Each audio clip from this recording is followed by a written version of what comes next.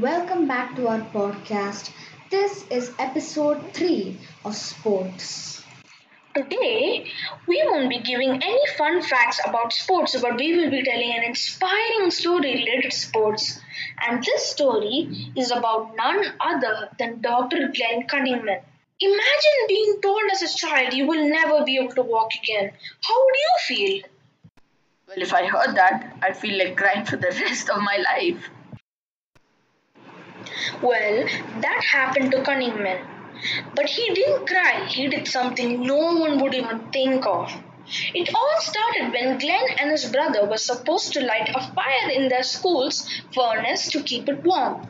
But disaster struck when someone had poured gasoline instead of kerosene in the bottles they were supposed to use to light the fire.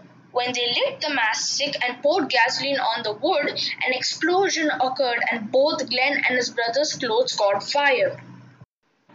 Glenn's shorts caught fire, but his brother's shirt and shorts caught fire. Unfortunately, his brother did not survive, but Glenn did. The doctors said that his legs were burned severely and they had to amputate his legs to prevent infection. But Glenn did not want it. He said he would take the risk.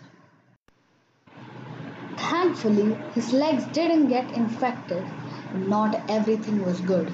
The doctor said his leg got burned so badly that they were paralyzed and he most probably could never walk ever again. He had to use a wheelchair to see everything. But Glenn hated it. He wanted to run around and explore the world.